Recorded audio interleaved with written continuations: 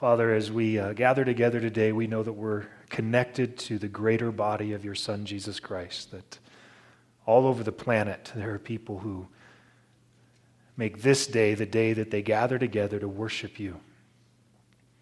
And Father, I'm thankful for all those churches the world over that are invested in proclaiming the good news about Jesus Christ, that they're out there to make disciples as you've encouraged us to do.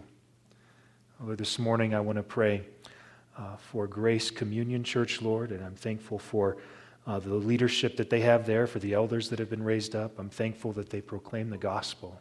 Lord, I would pray as they proclaim the gospel that you would allow them to edify and build up the people in their church, but also to reach the people in the neighborhoods around them. Lord, would you use them for your kingdom to accomplish your will and your work?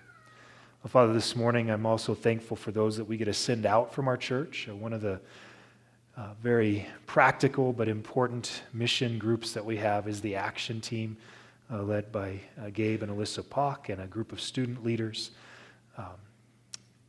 Caleb and Rebecca and Julia.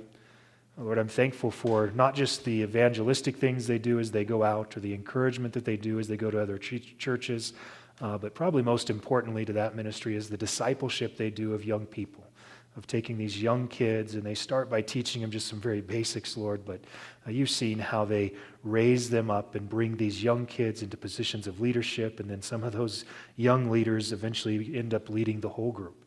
Well, Father, I'm thankful for that. I pray, Lord, that you would continue to disciple people to be more like your Son, Jesus Christ, through that group. Lord, we pray also this morning for those who serve in our church.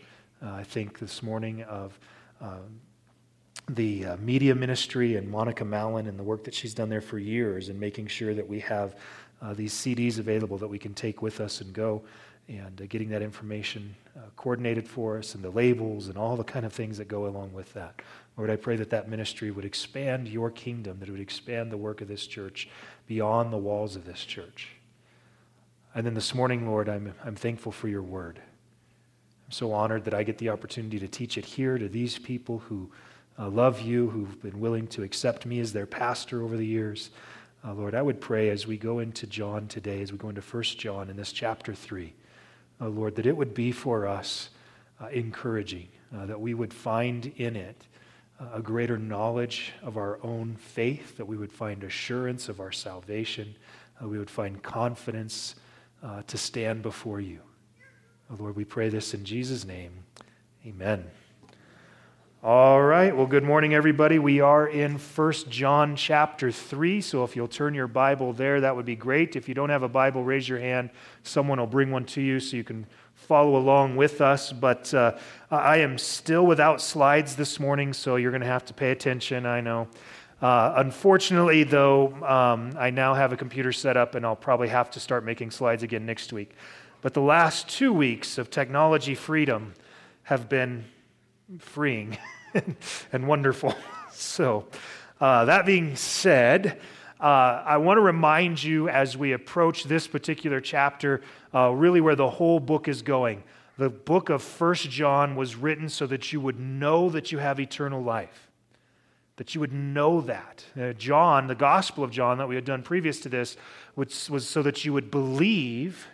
But now we're going to take that belief and we're going to build on it so you can have a knowledge of your eternal life. And so a powerful thing, I think, for many people, because I run across Christians all the time who struggle with their faith.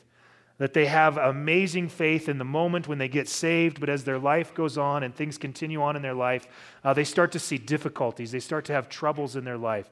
They start to find going to church and studying the Bible to be, that's extra work. That's like one more thing to add to my already busy life. And through that process over time, sometimes through sin in their life, but ultimately what ends up happening is we begin to question ourselves as to whether or not we are saved at all. And then maybe once we question whether we're saved, we then start to question whether God is even real. And so we kind of go through this downward spiral. 1 John is designed to help put a stop to that downward spiral, to give us a new foothold, a new firm place to stand so that we can go forward.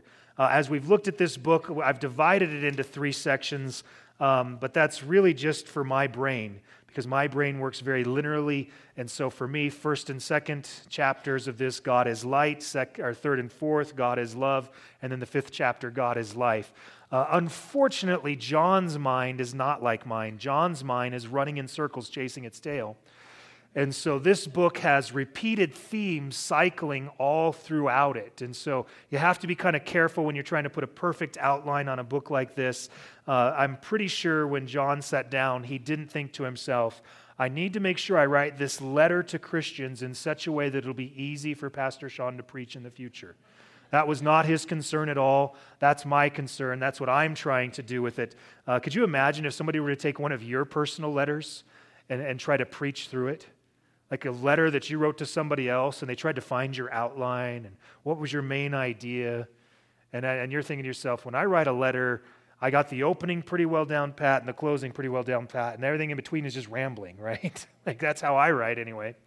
But that's kind of how John is writing here. So we are going to see very repeated themes. Last Sunday in chapter 2, kind of the big idea in that is that when we walk in light and righteousness, it demonstrates with us that we have a properly placed love, and that as we abide in our confession of Jesus, we begin to know more about our salvation. We're going to see almost the exact same thing this morning. I'm going to word it a little bit different, though, because in this section, we're going to find a different motivation for us. And that motivation is going to be God's love towards us and Jesus' example of love for us.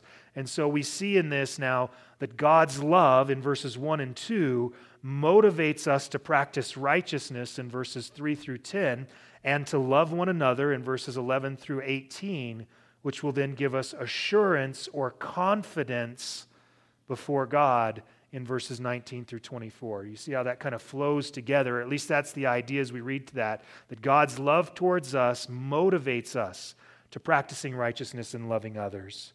And when we see that in our life, that's what gives us assurance and confidence. When we begin to see ourselves practicing righteousness, in particular, loving others. So, as I read through this today, I've been trying to do this new thing. I've been trying to ask you to think about certain things as I'm reading through the passages. What I want you to think about today is, as I'm reading through the chapter, and I'll be reading it in chunks, but I want you to think about where you see God the Father, God the Son, and God the Holy Spirit, and what their actions or their part of this is. Even though the focus is that we would know, what I also want you to be able to grasp is where you see God the Father, God the Son, and God the Holy Spirit. And I'll come back and pick those up at the end. I'm not going to focus on those too much throughout the sermon, but at the end we'll pick that theme back up so you can see how it all ties together in a nice little package with a bow on it. Because that's how every sermon works, right? Verse 1 of 1 John chapter 3. See how great a love the Father has bestowed on us, that we would be called children of God, and such we are. For this reason, the world does not know us, because it did not know Him. Beloved, now we are children of God, and it has not appeared as yet what we will be. We know that when He appears, we will be like Him, because we will see Him just as He is. That first concept, the motivating concept here. How great a love the Father has bestowed on us that we would be called children of God, and such we are. We're children of God. That's not just a term of endearment, by the way. That's a new relationship that we have with God. We're now the children of God. And so as much as we understand that Jesus is the Son of God, we've now been adopted into the family of God as His children. That's how much He loves us. That He adopted us. He brought us into His family. We are His children. And as you might recall from when you were a child, or maybe even as a parent, as you look at your own children, in those relationships, the child has a special relationship with the parent that nobody else can have. That's what we have now. We have a special access to God, our good Father. And it's kind of sad for me to think about it in these terms, that some of you maybe grew up in difficult home lives. in difficult families. And so you didn't have the opportunity to see the picture of how much God loves you because within your parents, maybe they weren't great parents or whatever. And so it's kind of caused you to kind of struggle with those relationships going forward. What God was intending when he designed the family was that the family would be a picture of him to the world. It's one of the reasons it's important for us to remember that we stand for the family because God gave us the family as a picture of him and his relationship with us. And so we look at this and we recognize that it's a God who loves us so much, who made us, who called us his children. There's something kind of nice in that moment. I don't know if you remember these things, but I kind of remember those moments where we would be going through town, just doing our thing, running errands or whatever, and my father or my mother would see somebody that they knew, and they would introduce me to them. They would go, "And this is our son." Wow. I'm their child. Like there's just this connection there in that relationship. Well, how much greater, though, is this, that when God sees you, he introduces you to others. This is my child. This is how great the love of God is. How great a love the Father has bestowed on us that we would be called children of God. And it plays in with this theme that's been kind of running through the book. John the Apostle, as he writes this particular book, uses that phrase all throughout. "Oh, children. Oh, little children." And it almost sounds condescending until you recognize that he's saying, no, you're children of God. No longer condescending, no longer a bad thing. This is a good thing. You're a child of God, that he has called you his child. That then kind of motivates us in how we think. Verse 2 is interesting in that it says, "Beloved," that's us, those who are loved, those who be loved, right? You be loved, I be loved, we all be loved. "Beloved, now we are children of God." That's who we are now. Here's where this little mystery comes in. We don't know much about how this all works out, but he gives us just this little hint of a mystery in verse 2. "It has not appeared as yet what we will be. We know that when he appears, we will be like him because we will see him just as he is." Right now, we're children of God, but it's not quite clear what we will be. Parents, again, you understand this. We had children, and when they were little kids, we had no idea what they were going to be, right? We assumed they would grow up and be adults. But they kind of turn out different sometimes than we anticipate. I know that was true with both of my kids. They were great kids, great children, but I was completely off in guessing who they would be. I was completely convinced that my daughter was going to be Miss Studious, and that was all that was going to consume her life, that she was going to be exactly like Sheila. I assumed my son was going to be exactly like me. Handsome, funny.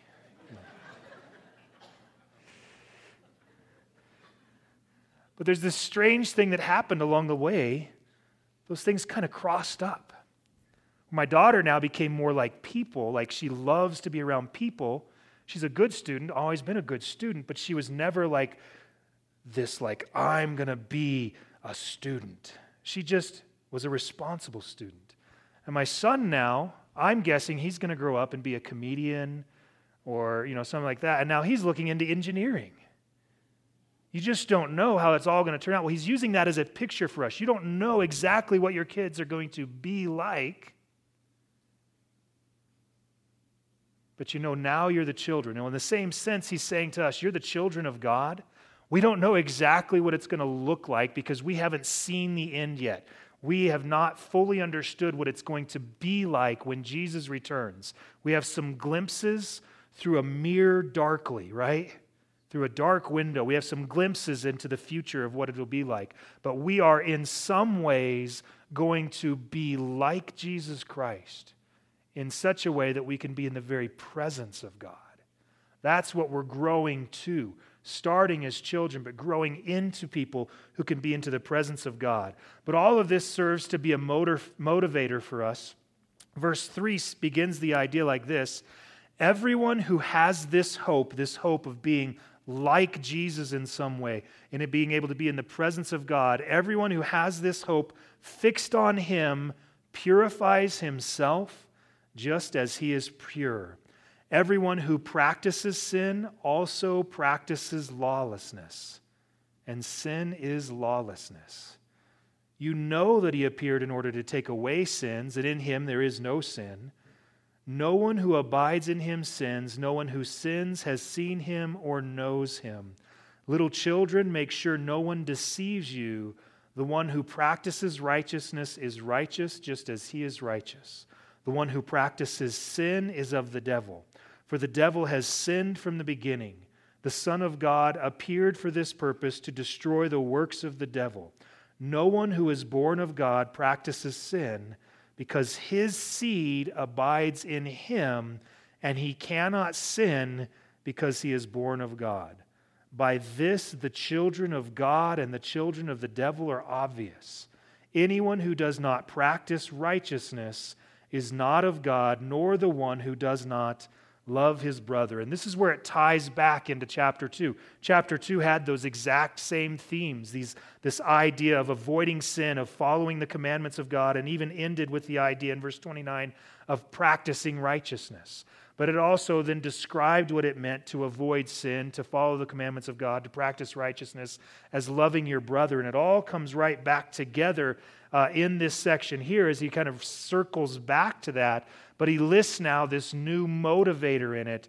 The love of God that gives us a hope of eternity is the thing that then causes us, everyone who has his hope fixed on Him, purifies himself just as He is pure. Everyone who has their hope fixed on God begins to make changes in their life. They begin to practice righteousness. You begin to see some fruit, some evidence of your faith in the way that you act. And he compares it to the other side, those who practice lawlessness. I love the word practice there. There are actually a handful, not very many, of some translations that just kind of skip that word altogether. And instead of just saying practices sin, like in verse 4, everyone who practices sin, it'll just say everyone who sins. But that's not the intent of the word there. Most of the Bible translations have picked up on some way of pointing out that this idea of is practicing or ongoing. It's a repetitive nature. It becomes more of who you are. And it led to kind of some false teachings where there were those who came about who said, hey, if you ever sin again, you were never really saved. And every time you sin, you have to then reconfess Christ as Lord, or else you won't be getting into heaven. And so you have to make sure all your sins are confessed at all times, so in case you accidentally die, you're not in a position of being separated from God because of your sin. And it just led to some craziness in the church. But this translation here, this idea, everyone who practices, that's the difference. Are we practicing righteousness, or are we practicing sin? Is there an ongoing pursuit of righteousness or an ongoing pursuit of sin? Which one becomes most evident as we look at your life going forward from the time you accepted Christ? For those who are believers in Jesus Christ, they will see a progressive sanctification happening. They will become more and more like Jesus Christ. In the same way as you spend time with anybody else, you become more and more like them. Well, if you spend time with God, you become more like God. You spend time in God's Word, you begin to speak like God. You begin to think like God. It's a reprogramming of your mind so that you can become more like Him. And there becomes now this evidence, this idea of there will be some fruit for those who are truly following after God, that they'll see some progression to their faith. Now, it is hard for us sometimes. Here's what happens to me sometimes. I'm not very good at looking at the big picture. And so I will, in the moment, see a failure and go, well, I'm not any better than when I first started. Instead of looking at the whole picture. That's the struggle. We have to look at the whole picture of our new life in Christ and recognize that there has been some sort of progress in righteousness. Now, I know most of you, before you got saved, were pretty much righteous anyway, right? Yeah, that was sarcasm. There's this progress that happens throughout your life. Again, that righteousness doesn't save you. That righteousness becomes a reminder for you. That desire to do the things that God wants you to do becomes a reminder to you that you're saved. It's an encouragement to you. And so for us, we come at this and we understand this concept of practicing sin versus practicing righteousness, that there is some effort on our part to become more like Jesus Christ. Again, not for the purpose of salvation, but because we were the recipients of salvation.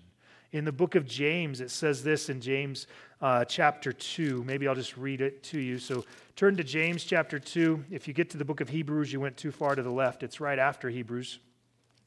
But James chapter 2 in verse 17 says, "Even so faith, if it has no works, is dead, being by itself." Even so faith, if it has no works, is dead, being by itself. There should be some progressive nature there, some progressive change. This idea that we begin to confess our sins and walk away from our sins. Not that there was this instantaneous moment where we no longer sinned anymore, but we combat that progression into sinfulness by progressing ourselves instead in righteousness, that we begin to practice the things that God would ask us to do. It's important in verse 5 for us to understand that Jesus appeared for the very purpose to take away sins. And in verse 8, that he appeared for the purpose to destroy the works of the devil. That's what he was accomplishing on the cross, was to take away sins. But we don't want to lose the greater context of the book. Written to believers of various levels of Christian maturity, we have this reminder from Jesus, or from John, the author here. We have this reminder that when we sin, not if we sin, when we sin, we can confess those sins and be forgiven of those sins and cleansed of all unrighteousness. There's no idea given here in this book that we somehow become perfect from here on out, but that we continue to work at this process, that we grow in our knowledge and understanding of Jesus Christ. We comprehend more and more of who he is, and we begin to act like him. We become little Jesuses running throughout the planet. And as we start to recognize his character in us, his actions in us, we can stop and think to ourselves, now wait a second, if I'm becoming more like Jesus, that's a reminder for me that I'm saved. It's an encouragement to me to spur me on to even greater good works. And in the same respect, when we find ourselves involved in sinful things, it will be a reminder to us the guilt, the shame that leads to repentance is once again a reminder to us that we're saved. When you sin and you feel led to confess those sins and to repent of those sins, it's a reminder that you're saved. All of this is intended to encourage and to build up the listener, the reader of this particular book. So as it all flows together, he now then starts to describe for us a little bit what practicing righteousness looks like. And it shouldn't be a big surprise for us because it's the same thing he told us it looked like in chapter 2. Practicing righteousness just looks like loving one another. That's what it looks like. That's just simplifying it down to its key elements. To practice righteousness means to love one another. It means to love your brothers and sisters in Christ. It means to care for one another, to have empathy for the needs of others. Listen to how we continue this on. I'll just kind of reread some of these verses here in verses 9 and 10. No one who is born of God practices sin because his seed abides in him, and he cannot sin because he is born of God. By this, the children of God and the children of the devil are obvious. Anyone who does not practice righteousness is not of God, nor the one who does not love his brother. It's bringing us to this idea that practicing righteousness, looks like loving your brother, which he's now going to lay out for us as a matter of example in verses 11 through 18. Here's the example that he's going to use. This is what I mean by this, is he says, I want you to practice righteousness. Now let me show you a picture of what that looks like when you practice righteousness. Verse 11, for this is the message which you have heard from the beginning, that we should love one another. Not as Cain, who was of the evil one and slew his brother. And for what reason did he slay him? Because his deeds were evil and his brothers were righteous. Do not be surprised, brethren, if the world hates you. We know that we have passed out of death into light because we love the brethren. He who does not love abides in death. Everyone who hates his brother is a murderer, and you know that no murderer has eternal life abiding in him. We know love by this, that he laid down his life for us, and we ought to lay down our lives for the brethren. But whoever has the world's goods and sees his brother in need and closes his heart against him, how does the love of God abide in him? Little children, let us love with word or with tongue. Let us not love with word or with tongue, but in deed and in truth. So 2 examples listed out here. One is a historical one from the Old Testament. The second is a rhetorical one for your life. It's just, this is something you can do. In the Old Testament example, it draws back to Genesis chapter 4. I'll read it to you if you don't mind. It's the idea of Cain and Abel. I don't know why I asked you if you minded or not. I'm going to read it either way. But the example of Cain and Abel in the Old Testament, in Genesis chapter 4, in verse 3, it came about in the course of time that Cain brought an offering to the Lord of the fruit of the ground. Abel, on his part, also brought of the firstlings of his flock and their fat portions. And the Lord had regard for Abel and for his offerings. But for Cain and his offerings he had no regard. So Cain became very angry, and his countenance fell. Then the Lord said to Cain, why are you angry? And why has your countenance fallen? If you do well, will not your countenance be lifted up? And if you do not do well, sin is crouching at the door, and its desire is for you, but you must master it. Cain told Abel his brother, and it came about when they were in the field that Cain rose up against Abel his brother and killed him. Now, this is a confusing story for some people because they would look at it and say, wait a second, Cain brought an offering to God, Abel brought an offering to God. Why did God not accept Cain's offering, but instead he accepted Abel's offering? Of course, the big joke is, well, of course God's not going to accept Cain's because it was vegetables. Abel brought meat, right? Like, that's a real offering. And in a sense, there might be a connection there because it does remind us of the idea that that God covered the sins of Adam and Eve by killing an animal to give them skins to wear to cover their nakedness. And so maybe in that sense, there might be some truth to that. But what it really reveals here, what it's really revealing to us right here, is that Cain was a murderer at heart.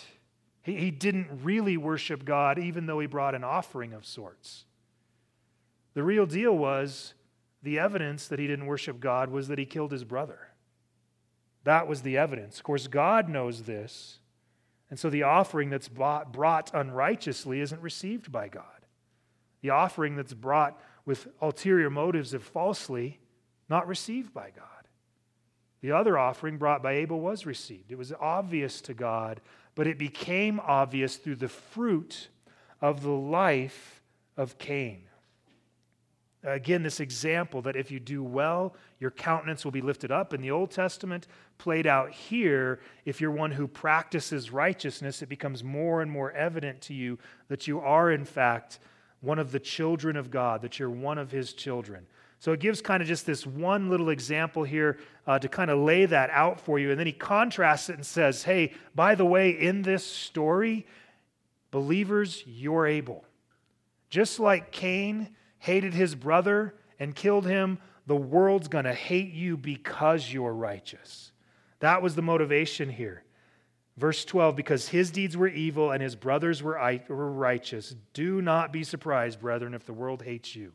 In the same way, that the world who hates God hates you. It's the same way that Cain hated his brother Abel. It's those who do lawlessness versus those who live righteously. The connection, the encouragement for him, certainly to live righteously, built on the motivation of God who loves us first, but also the evidence that proves in our own life that we have some faith. Now, he's going to take it out of the Old Testament example and bring it into your personal life. How can we now see this loving your brother practiced out personally? Well, the first example is in verse 16. We know love by this, that he laid down his life for us, and we ought to lay down our lives for the brethren. The he here is Jesus. We know love by this, that he laid down his life for us. So that's how we understand what love is. It's not what Cain did to lay down your brother's life for yourself, right? That's not love. That's self-love. But that's not love of your brother. Jesus sets the example of surrendering his life for others, and then he gives us a very practical way that we can surrender our life to other people. It says this, for whoever has the world's goods and sees his brother in need and closes his heart against him, how does the love of God abide in him? Little children, let us not love with word or with tongue, but in deed and in truth. Little children, he draws us back to this imagery that we're the children of God, but it's just a very simple example. If you love others when you see them in need and you have the means to help them, you help them. That's the just clearest example of love. When you see somebody else who has a need and you have the ability to meet that need, you meet it. That's the simple example of what it means to love your brother. This is the reason that throughout history, churches have been the ones that have started all the anti-poverty campaigns. They're the ones that originally started the idea of hospitals. It all goes back to churches and Christians because they have this love for humanity. They begin to act on that love for humanity, and it begins to bleed out into more organized efforts to care for other people. It's why we have a food pantry. It's why we have a line item in our budget for benevolence in the tens of thousands of dollars that we just give away. Because we have the ability and we have so many people with need. Now, we can't possibly meet every need, but we have within our budget, our church budget, room to help a certain number of people. It's an example of love. Anyone who has the world's goods and sees his brother in need and closes his heart against him, how does the love of God abide in him? I've found a good test for this is to drive down to Denver. Spend some time downtown in Denver. And as you go downtown, you see a whole different version of homelessness than you see in Cheyenne. And I'm telling you, it's just blocks away from the richest part of Denver. 16th Street Mall and all that kind of stuff. It's like right there, all the money in the world, and right next door to it, all the homelessness you could ever imagine. Saw the same thing when we were in California, and we're like, we're going to go see the beach, and this is going to be amazing. And as we're pulling up to the beach, it's full of tents, full of homeless people. Now look, I get it. If I'm homeless, I'm going to live in California. It's warmer than it is in Cheyenne, right? That makes total sense. But here's the test. If you look at the homeless people and you have hatred for them in your heart, that's an issue. Now, you can't meet every one of their needs. You just can't do it. It's just not physically possible for you to meet every one of their needs. But what is behind your view of them? On the other hand, if you look at them and you have a love or a compassion, that's going to help define for us that we love others. And in the context of this passage, it's actually really focusing it in mostly on believers, oddly enough. Now, Jesus taught that it was to love your neighbor, and he even makes a big point about your neighbor doesn't even have to be Jewish. Like he goes in, uses the Samaritan as the example, right? He goes over this over and over. But here, John is talking specifically within believers, in particular within the church world. We should have a desire and a care for the other believers around us. And sometimes I've run across people who tell me they're believers, But when I explain to them that somebody's struggling in their life, they come up with answers like, well, it's probably just something dumb they did. They deserve this. Or they're in a bad shape because they make bad choices. And sometimes that's true, but their motivation is not the heart of the issue. Yours is. Yes, many times, people are in a bad position because they made bad choices. But that has nothing to do with you. Whether you help them has nothing to do with them. It has everything to do with how God helped you, who made a lot of bad choices, and loved you in the midst of those bad choices. And now you're going to love people in the same way that He loved you. And again, to make it as stark and clear as possible, the example is Jesus. I deserve to die because of my sin, because of my bad choices. Jesus died for me to show me what real love looks like. Surrendering a piece of yourself to help others. I do always want to clarify this. You can't help everyone. You just can't. But you can help someone. You can help in some way. Big things, little things, you know what you can do, but you can help someone in some way. We've had this habit, my wife is way better at it than I am at this point. I don't do this anymore. But we keep these little bags in our car. And just little stuff in there, just little things, socks. Homeless people love socks, right? There's just socks in there. There's a Bible usually in there. Different times we put calling cards and hand sanitizer, and sometimes we've put just different types of little food items in there and gum, just little things. But it's like in the moment when I'm driving down the street, I can't solve all of your problems. I can't get you a house right now. But I can get you socks. I can do something. And it allows me to recognize as I'm looking at this person in need in the moment, I'm not going to turn a blind eye to them. I'm going to do something.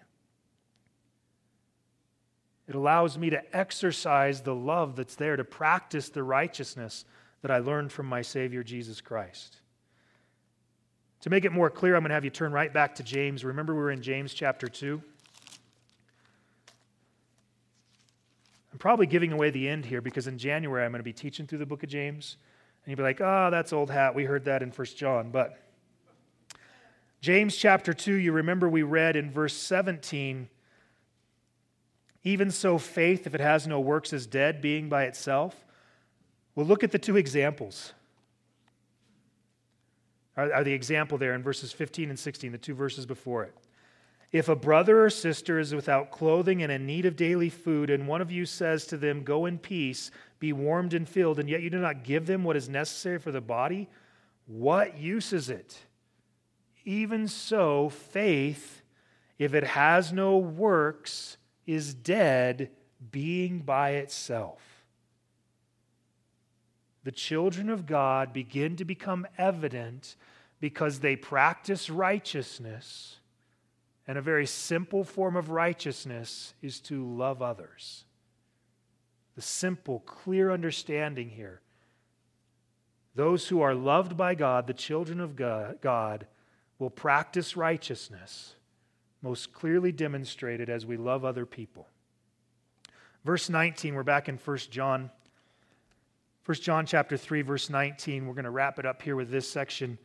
We will know by this that we are of the truth and will assure our heart before Him. In whatever our heart condemns us, for God is greater than our heart and knows all things. Beloved, if our heart does not condemn us, we have confidence before God. And whatever we ask, we receive from Him because we keep His commandments and do the things that are pleasing in His sight. This is His commandment, that we believe in the name of His Son, Jesus Christ, and love one another just as He commanded us. The one who keeps His commandments abides in Him, and He in him. We know by this that He abides in us by the Spirit whom He has given us. So, Verse 19 is why I keep saying all of this is a reminder that this is how we know, how we can have assurance, how we can have a confidence. As I was going through this, it doesn't say that in the first 18 verses, but verse 19 tells us that's the point. We all know by this that we are of the truth and will assure our hearts before Him. Well, what is the this? It's that love, that practicing righteousness that is clearly seen as we love others. That gives us an assurance in our hearts that we're of the truth. But when you mention the heart, you have to be careful because our heart plays tricks on us. He's not telling us that it's our feelings that help us know that we're saved. I feel saved. Can you feel the saving in the room right now? I just feel saved. He's not telling us that we feel saved. He's saying that we can have assurance of our salvation if we find ourselves practicing in these things. And we have to be careful. It's actually somewhat of an unfortunate thing, verses 19 and 20, it's one thought, but because they put a verse number there, it kind of breaks it up in our mind.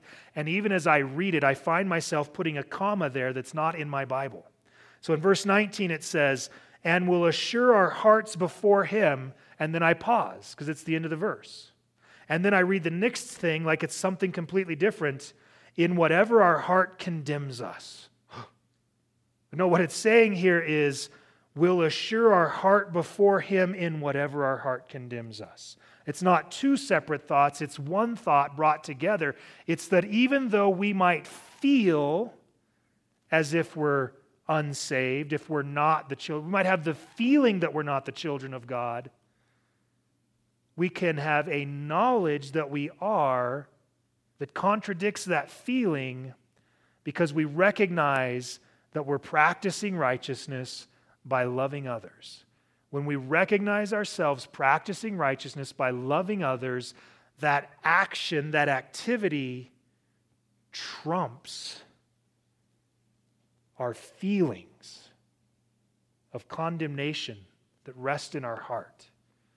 And remember, we've talked about this, that some people struggle with their faith. They have this initial moment, this great moment. Man, I believe I'm going to follow Jesus. But then over time, slowly, over time, that strong moment just kind of wanes in their life. And then they just have to get about the day in, day out grind of living in this world as a Christian. And after a while, your heart starts to say, remember how amazing it felt the day you got saved? How excited you were? There's no excitement in your life anymore. You don't seem to be excited about Jesus at all anymore. You're just going through the motions of loving people. You're just going through the motions of not sinning. And your heart just tells you, you're probably faking it. What this says here is, don't listen to your heart, it's a liar. But my whole life, everybody told me to follow my heart. Your heart has no idea where you're going. It has no idea where it's going. It's just a muscle, right? It has no eyes, it can't see. It has no ears, it can't hear. We treat our hearts like an idol sometimes. Don't follow your heart. Your heart's an idiot. Follow Jesus. Follow Him. Follow His example. Follow God. And as you find yourself following Him, following in His footsteps, walking the way He walked, and your heart says you're probably not even a believer, you can say to your heart, you don't have a clue what you're talking about. Because all the evidence says I'm a child of God. Because I'm becoming more like Him and less like you. I'm growing in my faith. I'm loving other people. I remember actually being caught off guard by love early on in my faith. I remember just one day just seeing somebody in a bad situation just going, oh my goodness, I can't believe they have to go through this. And everyone around me is mocking this other person.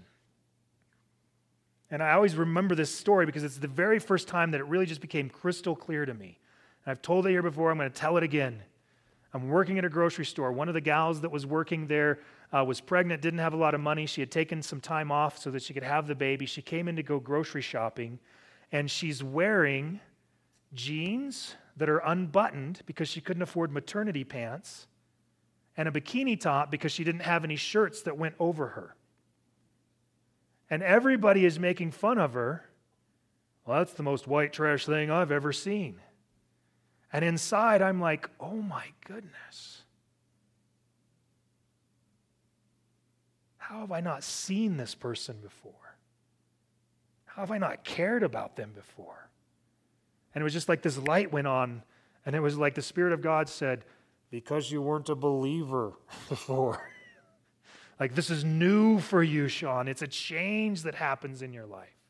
This newfound compassion and love for other people it was in my case, it was a stark reality. It was so very clear in the moment when I recognized it, when I began loving people who I didn't love before. It was a big deal for me. It was a marker in my life. You're a child of God now. Doesn't make me perfect. Still have my bad moments. But there's some assurance that comes with this when my actions overcome the feelings or the emotions of my heart. It gives us confidence. It gives us confidence that we can walk up to God and ask anything we want of Him. Just like a little kid. I don't know how many times I've seen this in a grocery store. A little kid asked their parent 14 times for the same candy bar at the checkout stand. There's just confidence there. Now, part of it's a learned confidence. I think I can wear them down, right? But kids just know if I want stuff, I get stuff from mom and dad. And I can just ask them and ask them and ask them. And kids will ask for all kinds of crazy things. 18-year-old kid, Mom, I want a car. What? You know what a car costs? 8-year-old kid, Dad, I want a jet ski. I was at my friend's house and he had a jet ski. What's a jet ski? I don't really know. It was just sitting on a trailer, but it looked cool, Dad. Just this confidence that you can approach your father with anything. This confidence when you're the beloved child that you can approach your parents with anything.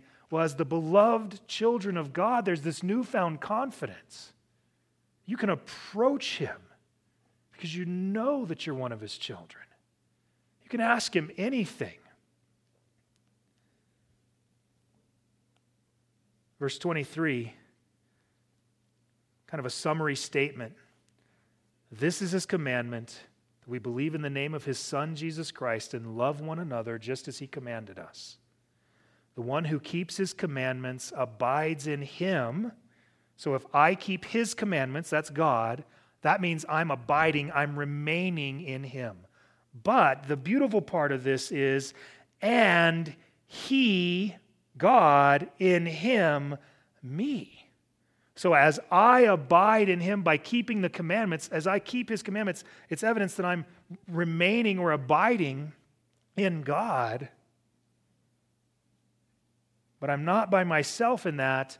God Himself is abiding in me. And it clarifies for us that that is God the Holy Spirit.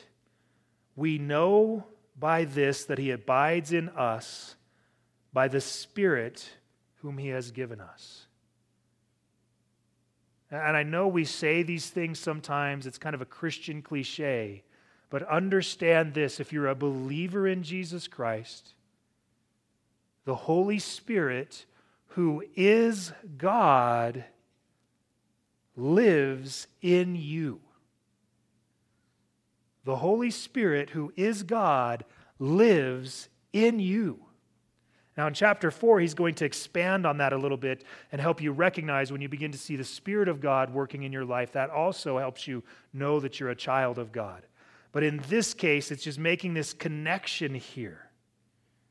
When you follow His commandments, which He defines here as believing in the name of His Son and loving one another, the same thing He did in chapter 2, as we do those things, It's evidence that we're abiding in God, but that He's abiding in us. Now, I asked you to kind of pay attention to what God the Father, God the Son, and God the Holy Spirit does, because we spent a lot of time talking about us practicing righteousness and loving others. We spent a lot of time on what we do, but as we divide this chapter up and look at it from the God perspective, in God the Father, in verse 1, it says He loved us and called us children.